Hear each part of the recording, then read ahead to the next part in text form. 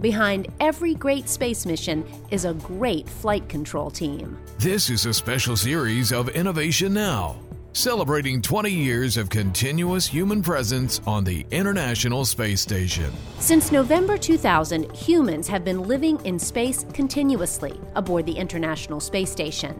And during every hour of every day that astronauts are in space, teams of dedicated men and women on the ground watch over the space station crews and complex systems from NASA's Mission Control Center in Houston, Texas. But what does it take to update the software of a spacecraft traveling 250 miles overhead? How do you monitor life support and communication systems in orbit?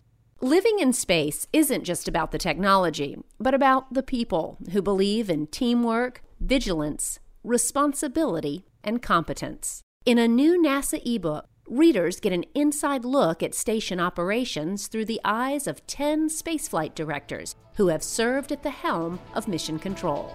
You can download this inspirational book, Operating an Outpost in the New Frontier, from the NASA ebook website.